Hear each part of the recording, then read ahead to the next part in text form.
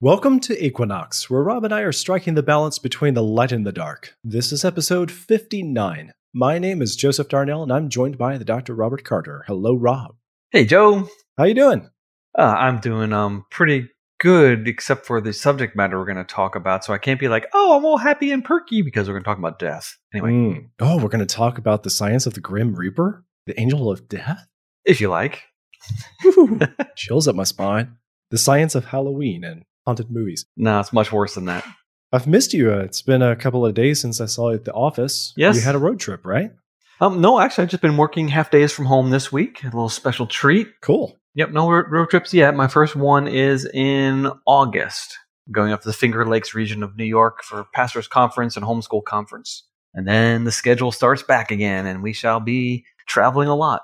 My new manager has been out of the office for traveling this past weekend, and he had a couple of days off because he was working on the weekend. So I haven't really had a chance to really work with my manager yet. I'm looking forward to the time when I can. Huh. And then my old manager, and I guess he was your old manager too, maybe not, the COO of the business, he is now on the board.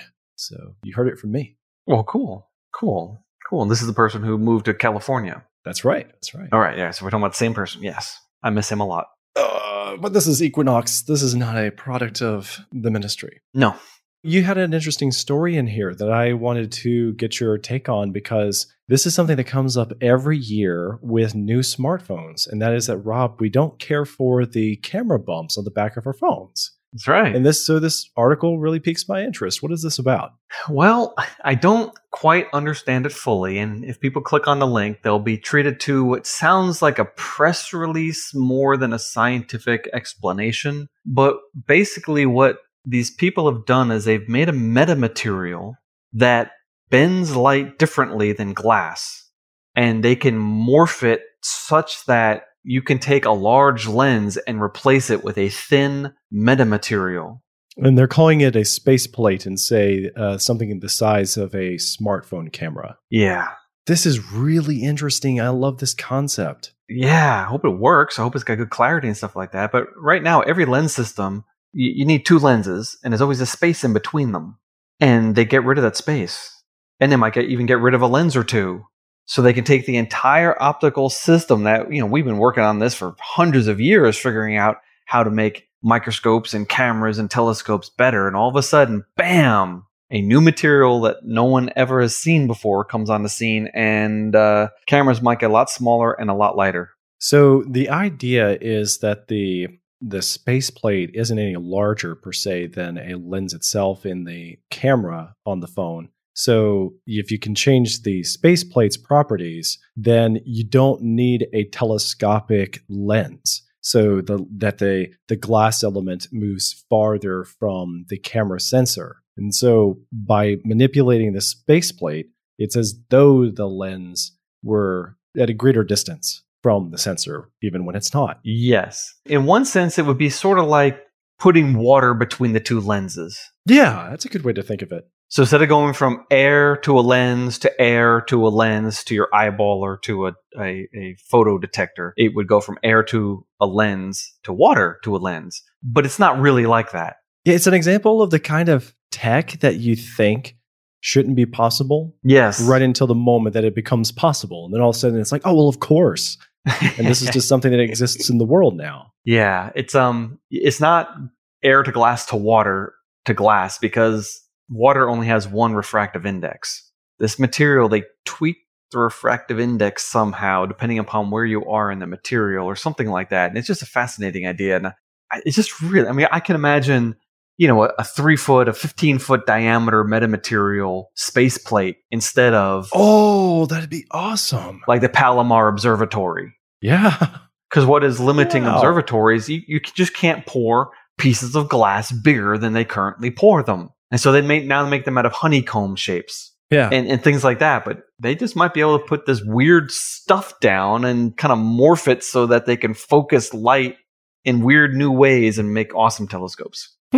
Very cool story. What's really funny is that microscope technology, it hasn't improved dramatically since the 1800s. Oh, of course. Even Charles Darwin was able to see cytoplasmic streaming. So he's focusing to the inside of a cell, and he's seeing little things in the cell move around.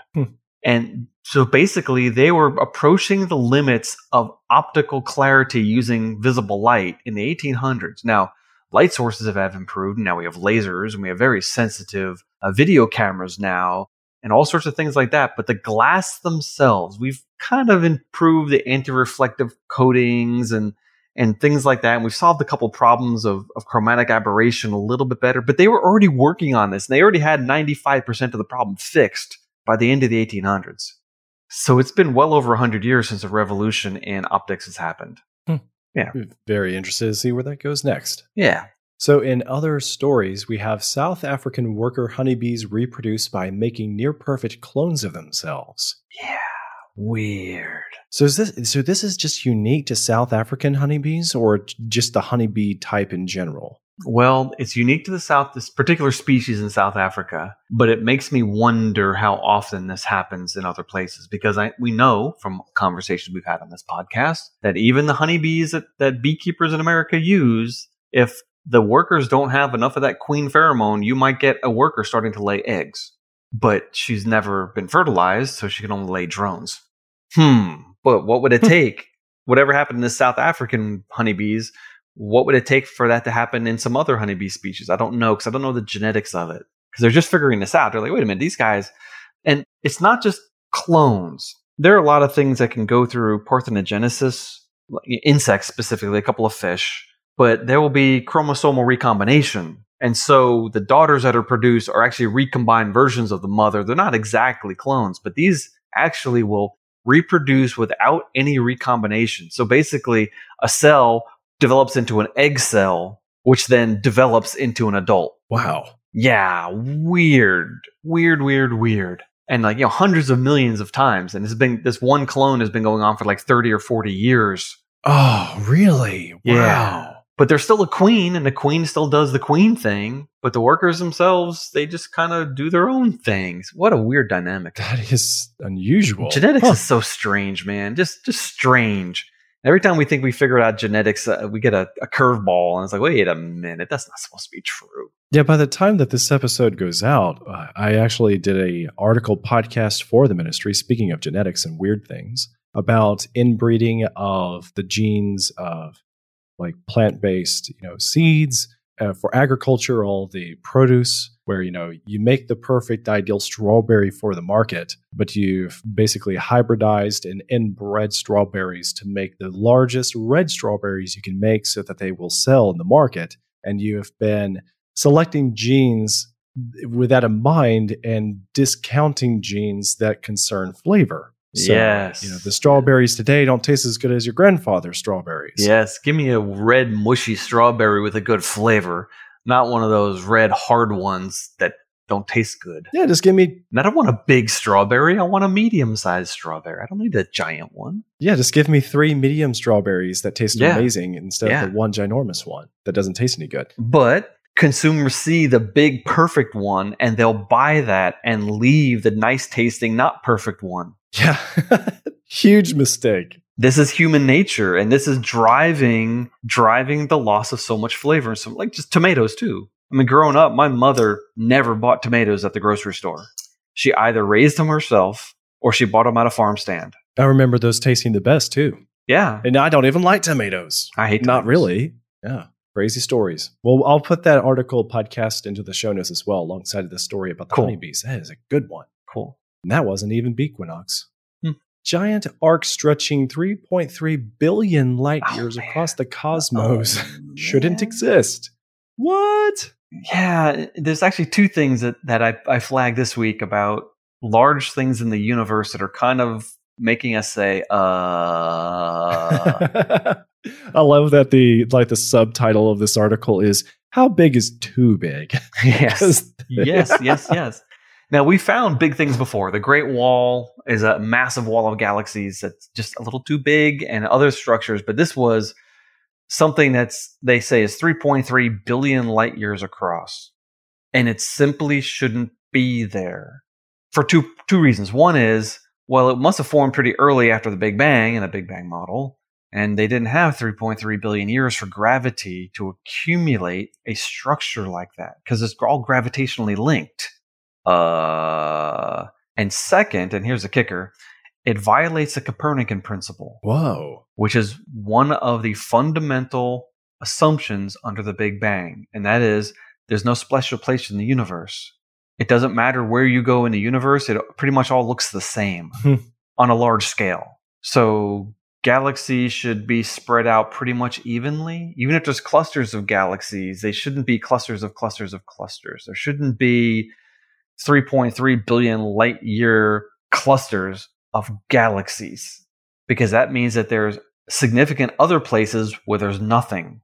It's too lumpy. We're not supposed to have a lumpy universe. That changes the way the whole Big Bang model works, and it would change the lumpiness and the cosmic background microwave radiation that you would see. It changes all these things, and it's not supposed to be there. Yeah, it says in the LiveScience.com article, the epic arrangement called the Giant Arc consists of galaxies, galactic clusters, and lots of gas and dust. It is located 9.2 billion light years away and stretches across roughly a 15th of the observable universe.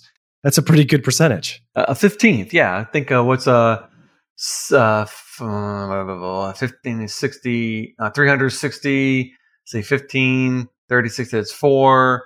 What is that? 1/24th of the whole entire sky?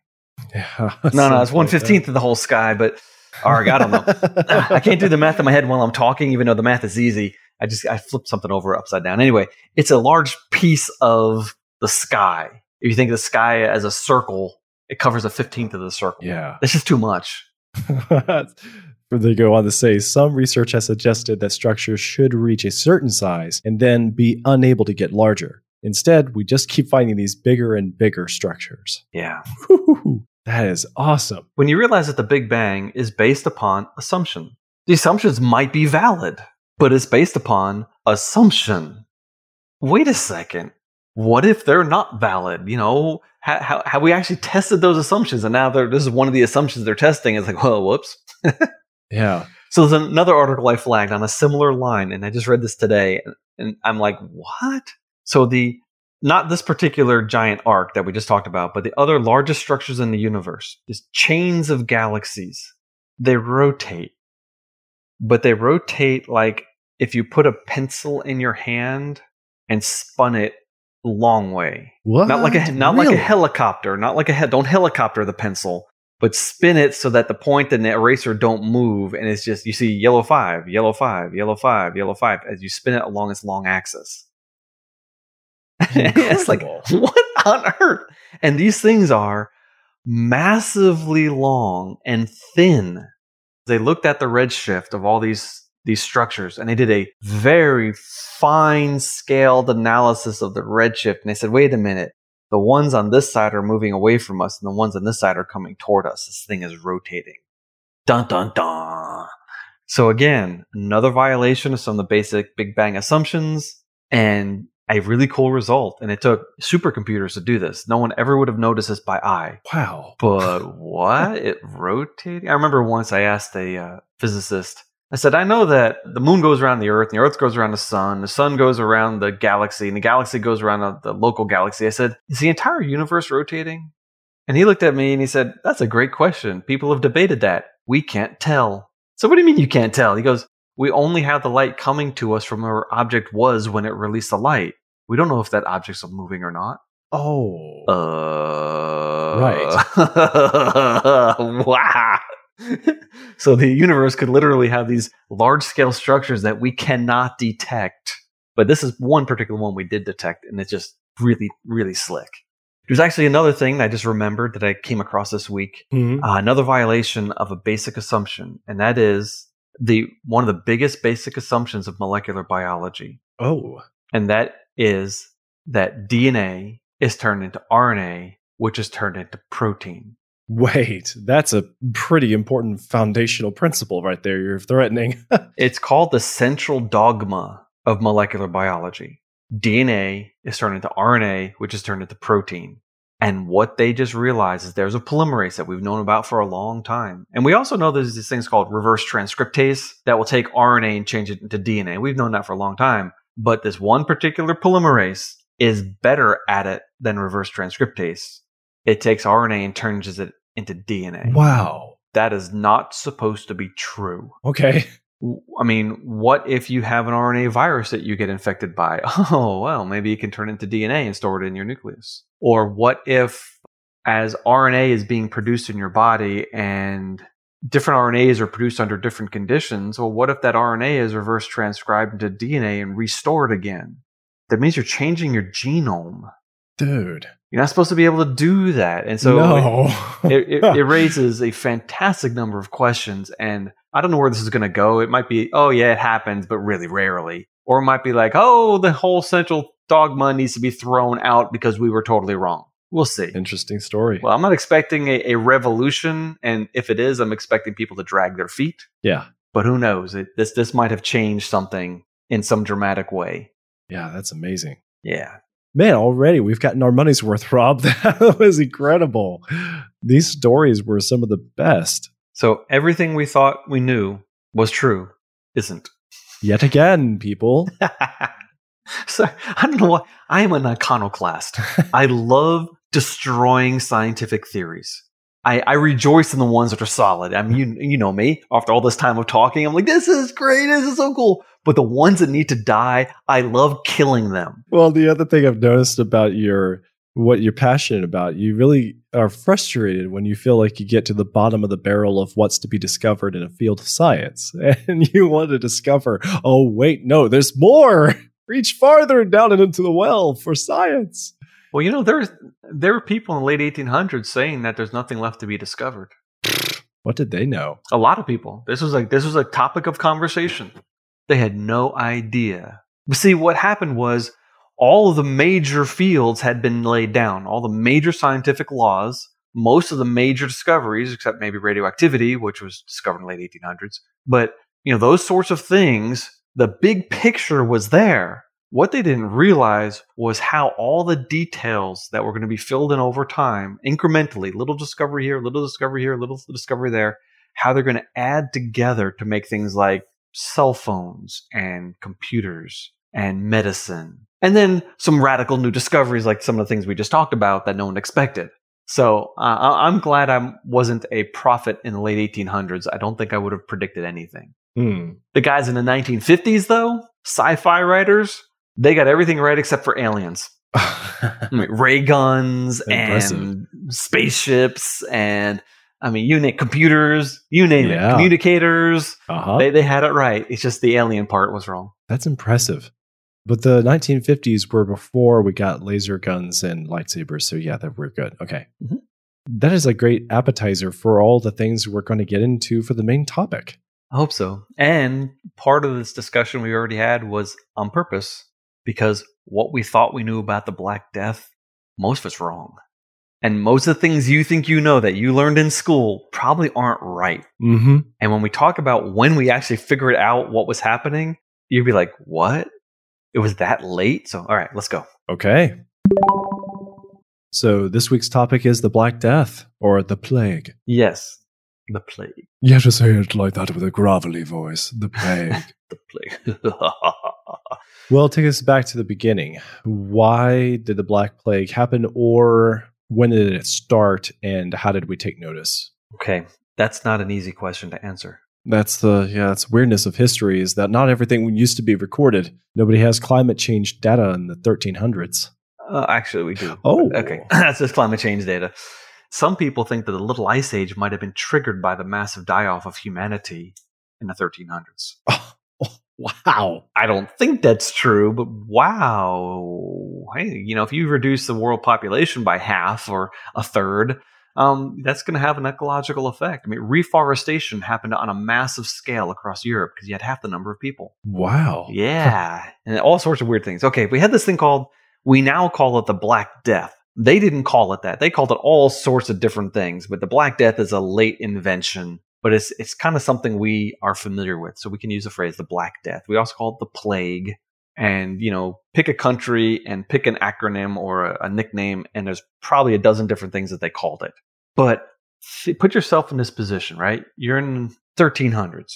You know that there's rumors of some really bad malady out there. Which wouldn't be the first time. Oh, no, man. People got sick and died all the time. And you had smallpox, all sorts of things are still floating around. And, you had outbreaks. And then you had food poisoning on mass scales and things like that. And things are just uncontrollable. And nobody knew what caused disease. Was it a witch? Was it vapors? Hence, influenza is influence. That's what the word means, as in the influence of the swamp. The influenza. There's more than one disease that's named after air and bad air. Because we didn't know. Wow. This plague thing that they knew it was coming. They had heard about it in the Crimea. In other words, the Europeans had heard about it happening in the Mongol lands, in the Crimea, and eastern places. Just a vague thing. But there was some, I think it was Genoese from Genoa, traders on the Crimea, and had this little town of their own. And they were besieged by some Turkic Mongolian sort of peoples, some Tatars. And they were dying outside the city, and they were catapulting bodies into the city, dead bodies, to try to give them the disease too. And of course they got the disease also, but it probably didn't come from the bodies. It could have come from rats scurrying in and out of the city, right. Or who knows what it came from. But they caught it. They went to Constantinople on the south side of the Black Sea, because the Crimea is on the north side of the Black Sea. People estimate 90% of Constantinople might have died. Wow. Yeah. And that, that affects world history after that in a huge way. And then from there, some ships went to Sicily, and a whole, a fleet of ships, dozen or so. And when they arrived, almost every one of those ships was dead. And boom, it got into Sicily, it got into Italy, it got into France, and it went northward. And chroniclers have been able to document how fast this spread. They can literally go from town to town to town to town and look at the records and say, okay, they arrived in here on April the 5th. Wow. And they arrived in this town on November the 2nd. That is insane. In fact, I included the map. I've seen some animations online, but I included the map for you of the spread of the plague over time. Yeah, I'm looking at it now. But what's weird is it's patchy. It skipped over areas entirely, and then might have revisited them 10 years later, or might have skipped them forever. But it marches northward in Europe. Boom, boom, boom. It sweeps across northern Africa and the Middle East. It doesn't seem to have hit India too bad.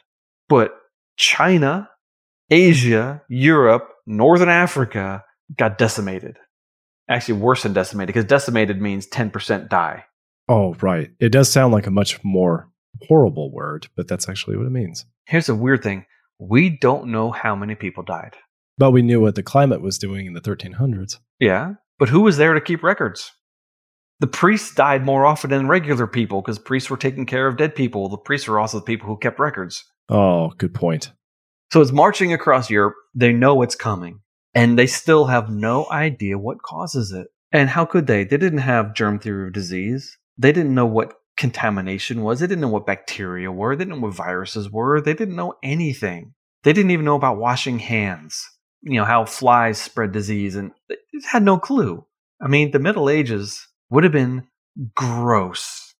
So incredibly disgusting, you would not want to ever live there, especially in a city. I wouldn't have dreamt of it. They were filled with filth. I mean, garbage, human waste, filth, just fetid. I mean, the story, I listened to the Irish History podcast. I love this guy, Finn Dwyer. He's describing Dublin 200-300 years ago and how bad everything stank, especially in backyards. Because what you do in your backyard, that's where you threw all your potty water. For decades, for a century. You could imagine on a hot day and then it rains. Yeah. But that is the state of your average city in Europe for centuries. Squalid. People literally dropping like flies. Tuberculosis, salmonella, different poxes. I mean, you name it. And you could die from it. Just ugh. Right. So they had no idea. And yet this was yet another thing. But this thing was different because it killed 50% of the people that came down with it. Well, even for the people who survive, would it have really, I can imagine it only would really affect your quality of life and your health for the future. Yeah, I imagine a lot of people died over months because of things like gangrene. Right. Because if you've got a giant swelling in your groin or your armpit, well, it's going to fester and that material is going to die. If the initial shock and infection doesn't get you, you might get it later. So yeah, it's awful. Anyway, this disease is new, but I just said new. It wasn't a new disease. It was the latest round of this disease. It had appeared in history multiple times, but this was a bad one. Right on the heels of a massive population expansion and a massive increase in trade networks. Because trade is good. Trade makes money. People are much better off when they're trading with other people. But those trade networks spread this disease. It's caused by, we now know, a bacillus, a rod-shaped bacterium called Yersinia pestis. It's named after a disciple of Louis Pasteur. Yersin, I think was his name. And he figured it out studying in Hong Kong in 1894. Whoa. We didn't know what caused the plague until 1894? Yeah, that's a long time later. Yep. We didn't know what caused the plague until 1894. Wow. And he doing some experiments from there to other people. They realized that, hey, there are these rodents over here that are resistant to the plague and these other rodents that aren't. And the ones that are resistant, they kind of like have a slow brewing sort of an infection, so it never really goes away. And these other rodents, they'll increase the number and then get wiped out by the plague, and then increase the number and then get wiped out by the plague. And so there was a continual, basically a plague cultivation in this area, and it jumped a bunch of people in Hong Kong. But even then, we did not know that the medieval plague was caused by Yersinia pestis until the year 2010. What? This is when we more or less finally proved, if you can prove anything in science, this bacterium causes the thing we called plague. We thought it for 100 years, but it wasn't until we were able to pull plague or Yersinia pestis DNA out of the tooth plaque on plague victims. So go to a plague pit, right? A lot of cities, they just dig a giant pit and just throw all the dead people in there. Bring out your dead, sort of thing. Bring out your dead. Right. And throw all the people in there and just cover them over. Because when you have so many people dying, your medical system is completely overwhelmed. There's nothing you can do about it. There's no time for funerals. There's no time for crying. Just put the person in there and try to get on with life, and hopefully you don't die too. But they go and scrape the dental callus, what thing is called, the plaque on the teeth, and they're able to pull the DNA of this bacterium from bodies in the plague pits and not find it in other bodies. That was another clue. Incredible. It was only 10 years ago. And so now we have pretty good handle on this thing called Black Death, except we still don't know hardly anything. We don't know what it was spread by. I mean, you heard, right? It was rats. Rats spread the plague. Yeah, except that doesn't explain how fast it spread. Oh. And a lot of other species can catch the plague. In fact, after the first big plague pandemic in the 1300s, the first one of the 1300s, most of the sheep were dead. There was a crisis because they ran out of wool because so many sheep died of the plague. What? Right. And marmots catch it, and cows can catch it, and lots of species can catch it. So yeah, rats are a problem, but they're not necessarily the problem. And that's something we're just realizing that now. And the way this works is it's really insidious. When a flea is infected with Yersinia pestis, its intestines get blocked with bacteria. Oh. And it gets hungry. And so it starts biting like crazy. Ugh. And that is probably what triggered the entire epidemic, was hungry fleas. Not only did they get hungry, start biting like crazy, but because they keep biting, their stomachs are getting full and full and full, and so they regurgitate. Oh, And that mixes the bacteria into whatever they're biting. yeah. And so it's insidious. It's like zombie fleas almost. Wow. But also, lice can spread the plague, apparently. You said lice? Lice. Yeah. Most people had lice. Fighting these things, no one conquered lice until they invented DDT, essentially. Everyone had lice to some degree. And it was a constant thing, and you had to constantly, clean and wash and comb, et cetera, et cetera. There's no way to get rid of them. We had no method of getting rid of them, only keeping them under control, sort of. Between the fleas and the lice and the rats, et cetera, et cetera. What? 100 million people died in Europe? 200 million people? We don't know. Was it 30% of the population? Was it 60% of the population? We don't know. But entire towns were wiped out. Right. And a lot of towns, like most of the little teeny towns, gone, no longer in existence. And there was an unbelievable shifting of land ownership. After all these people died, the survivors inherited land that they never thought they were going to inherit. Like, woohoo, we got land. Land got cheap because there's fewer people. But because there's fewer people, wages went up. You said their body weight went up? No, wages. Wages. Wages. They were getting paid more for their effort, and land was cheaper. I mean, this is a fantastic, fantastic event for the average person. It destroyed the old economic system of feudalism. Wow. Yeah. Good for them, I guess. But May 1347, it hits Constantinople. October of 1347 hits Sicily. June of 1348, it hits England. That's how fast it spread. 1353, it's finally getting up into central Russia. So, 4 or 5 years later, it's getting up into some of the more far-flung areas. But it made it all the way to Iceland.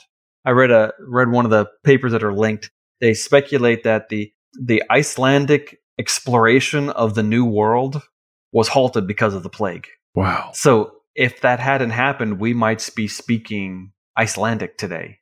Weird. Right. Have you ever heard of the word quarantine?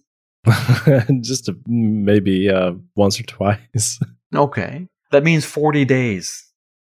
That's how long a ship, when it came into one of these medieval ports, would be held up in port. 40 days you'd be sitting on that ship to make sure that no one on that ship had the plague.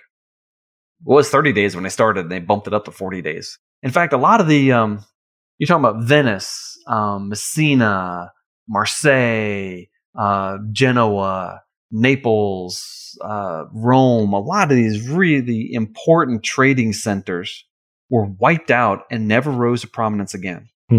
Except the Renaissance started, and people debate what started the Renaissance. Oh, it was the plague. It wasn't the plague. It was the influx of Greek scholars during, fleeing the plague and blah, blah, blah. Who knows? I'll let people argue about that. But the Renaissance kicked in after the plague years. Except the plague never ended. It kept going. Every 10 years or so, there would be another wave of the plague. But people stopped caring. It just became part of life in a fatalistic sort of, it might get me or not. Right. Wow. But each wave was less bad than the last wave. Well, there were less people to wipe out. Well, yeah, but people that got sick, fewer of them died. And fewer people would get sick. And so there's a couple things maybe happening here. Either, if you're only bit by one flea, let's say, that's a plague-infested flea, your body might mount an immune response and start generating some antibodies.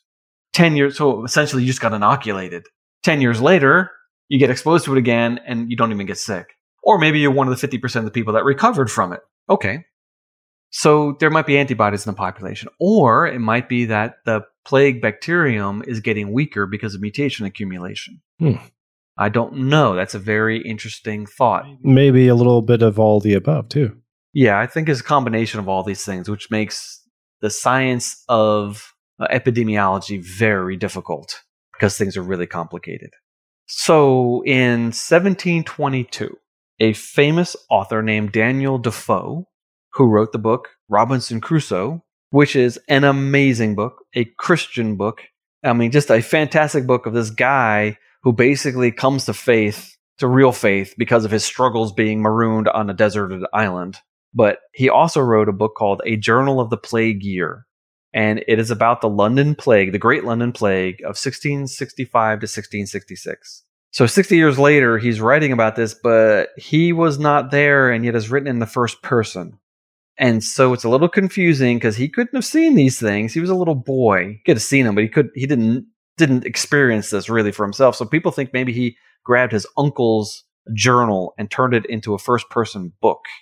So there's a little arguing over the historicity of it. Right. But this book, I listened to it on LibriVox. It is shocking. It is amazing. It is terrifying. The number of people that died, the piles of rats that died. Looking at the mortality reports, which were reported through one of the parishes. There'd be a parish where there's 1,000 dead people one day, and the next parish is none.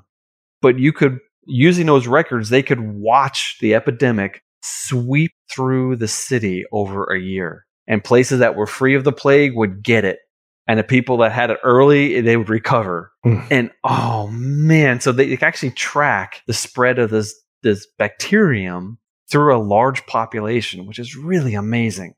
But we still haven't answered how it spreads. Oh, of course. Might be by flea bites. We call that the bubonic plague. And it's bad. Maybe 50% of people die. But there's another form of it. It's a form that infects your lungs.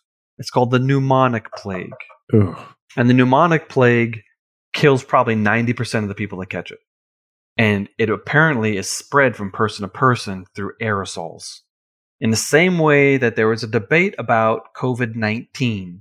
Is it passed in water droplets, which would be well filtered out with a mask and where 6 feet of separation would make a lot of sense? Or is it aerosolized, where it will float in the air for a long time, and therefore what you don't want it to be is in an enclosed place with a sick person? And it doesn't matter how far away you are. If you're in the same enclosed airspace, that virus is going to hang around and get you. So bubonic versus pneumonic is very similar. But there's another form of the plague, septicemic. If this gets into your bloodstream, you're almost certain to die. And so I'm guessing pneumonic and septicemic are similar. It's just one's a more extreme form. And once it's in your bloodstream, you're a goner. But the way this works is, you could go to sleep healthy and be dead the next morning from the plague. Or you could be exposed to it, slowly get sick, and then die in a week. I would much rather die in my sleep than die a horrific, nasty, infectious, rotting death over a long period of time. You sure? You don't want to take that option? No. The Black Death reshaped the world, probably ecologically reshaped the world. It changed economics. It changed education. It changed people's appreciation and approach to God. It changed the power of the Catholic Church. It had something to do with the Protestant Reformation. It was one of the great world-shaping events, but it wasn't the first. The plague of Justinian, Emperor Justinian, 541 AD, appears to have been Yersinia pestis. We also found evidence in the Bronze Age, and even as far back as what they call the Neolithic, which is the early post-flood time period before the Bronze Age. We see evidence of Yersinia pestis in the human population. Wow. So this has been going on for a long time, and it has shaped people. In fact, probably natural selection, the people that were most susceptible to it are dead. And the people alive today, we've probably been naturally selected. Now, there's arguing over which genes might have been selected. The one SLC45A2, which is the gene that is most associated with skin color, is also associated with survival advantage for the plague. What? Skin color? So this gene has some other function, and we know it does. It's expressed in places like in the stomach lining. So we know it's a spillover effect. It affects skin color, but it's not really what the primary role of the gene is. There's also some immune system genes. And I watched a documentary not too long ago. I think I'll wrap up with this. Yeah, okay. They were looking at a small English town. And there's people there today that are descended from people that lived in the plague. And they know that some people survived. Like there's one woman, every one of her children died of the plague, and her husband died of the plague. And she never even got sick. Well, she got remarried, and some of her descendants still live in that town today, 700 years later. And so they're like, oh, well, let's look at a gene. And so they look at their DNA and they find this one particular gene which a lot of these people have. And it's also a gene. It just happens to be that if you carry this, you're more likely to survive HIV. And they're like, look at that. Natural selection brought this gene to the fore. The problem is the statistics are incredibly weak. It's really a bad argument because just because you have that gene, you probably don't have it from your ancestors who lived 700 years ago. In fact, you probably have none of your ancestors' DNA. Yeah, I remember you saying that when we were going through the genes episodes. Yeah, that's pretty early in Equinox. Probably a year ago we talked about that. Mm-hmm. But you don't have an unlimited number of genetic ancestors. You have a couple hundred to 1,000. And you go back 700 years, you have 1 million or 1 billion ancestors in your family tree. The probability of you inheriting DNA from that person is pretty close to zero. And if you find this gene in a bunch of people in this area, well, okay, maybe, but maybe not. So statistically, I think the argument is a total wash. However, if you wipe out 50% of the population, clearly there are going to be genetic factors associated with survival. So clearly we're descended from the people that survived. And if those genes were affected then, they're probably also still prevalent in the population today. Just we haven't been able to figure it out. So it's an enduring mystery. That has always been a weird and unsettling story of history. Horrifying. Mm-hmm. COVID-19 is nothing. So going back to the beginning with the origins, Yes. you mentioned that it may have come from the Mongolians and or originated out that direction. Do we know anything about the impact it made outside of Europe? Yeah, it probably had a huge role to play in the reduction in power of the Mongolian Empire, which at one point in time was bashing on the doors of Vienna and was about to capture Vienna. And once they did that, nothing would have stopped them from conquering all of Europe. But then sometime later, we have this thing called plague. It also went eastward into China, so it doesn't look like it started in China. No one is sure. People have all these hypotheses, all these ideas. This town, it came from a marmot, or this place over here. No one is really certain. All we know is that the first real record we have is in the Crimea in 1346, 1347. That's all we know. Fascinating. Yeah. Have there ever been any other pandemics remotely as impactful as this one that you know of?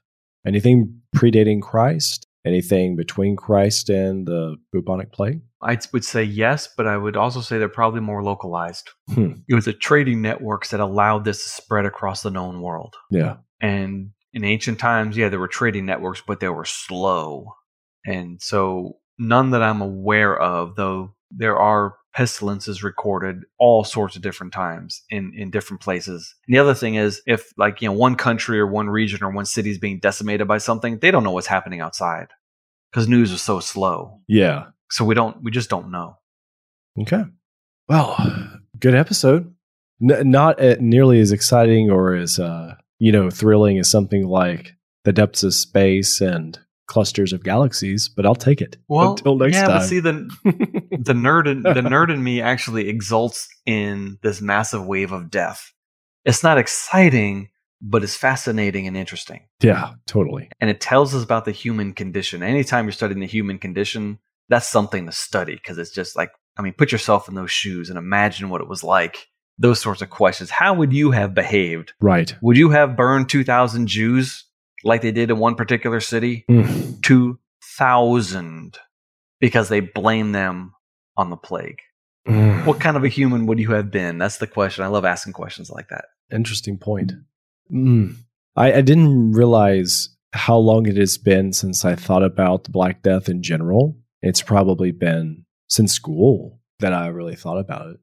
Do you know of anything? I know this is getting into the weeds here, and I don't want to spend a whole lot of time on it, but do you know anything that would explain werewolfism or something like that, where people have a reaction and rabies, foam at the mouth and go crazy? And has there anything been able to explain weird conditions, medical conditions throughout the Middle Ages that would explain a lot of the weird stories? There has been a particular gene associated with at high enough frequency, people in Romania, where some people think that the vampire legend comes from.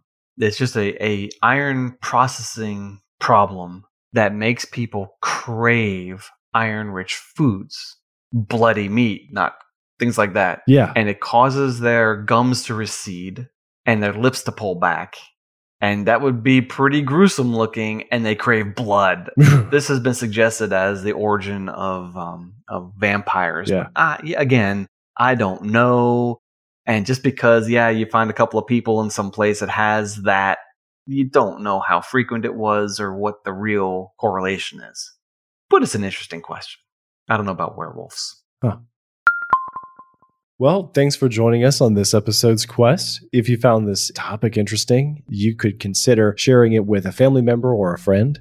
This episode's links and show notes are available in most podcast players with the show, but you can also find them at nightowl.fm/equinox/59. And if you want to get Equinox Plus, that is our bonus episodes feed for the members. It is available from Patreon, so you can get a link to that page where you can sign up in the show notes as well. And you should also check out Dr. Robert Carter's other project, Biblical Genetics. Biblical Genetics is also available on Facebook and YouTube, where you can watch the videos and you can jump into the comments. And if you want to find me, I'm at JCS Darnell on Twitter, or take a listen to my other podcast, Hi-Fi, which is available at nightowl.fm/hi-fi. Until next time, goodbye, Rob. Goodbye, Joe. You've been listening to Equinox.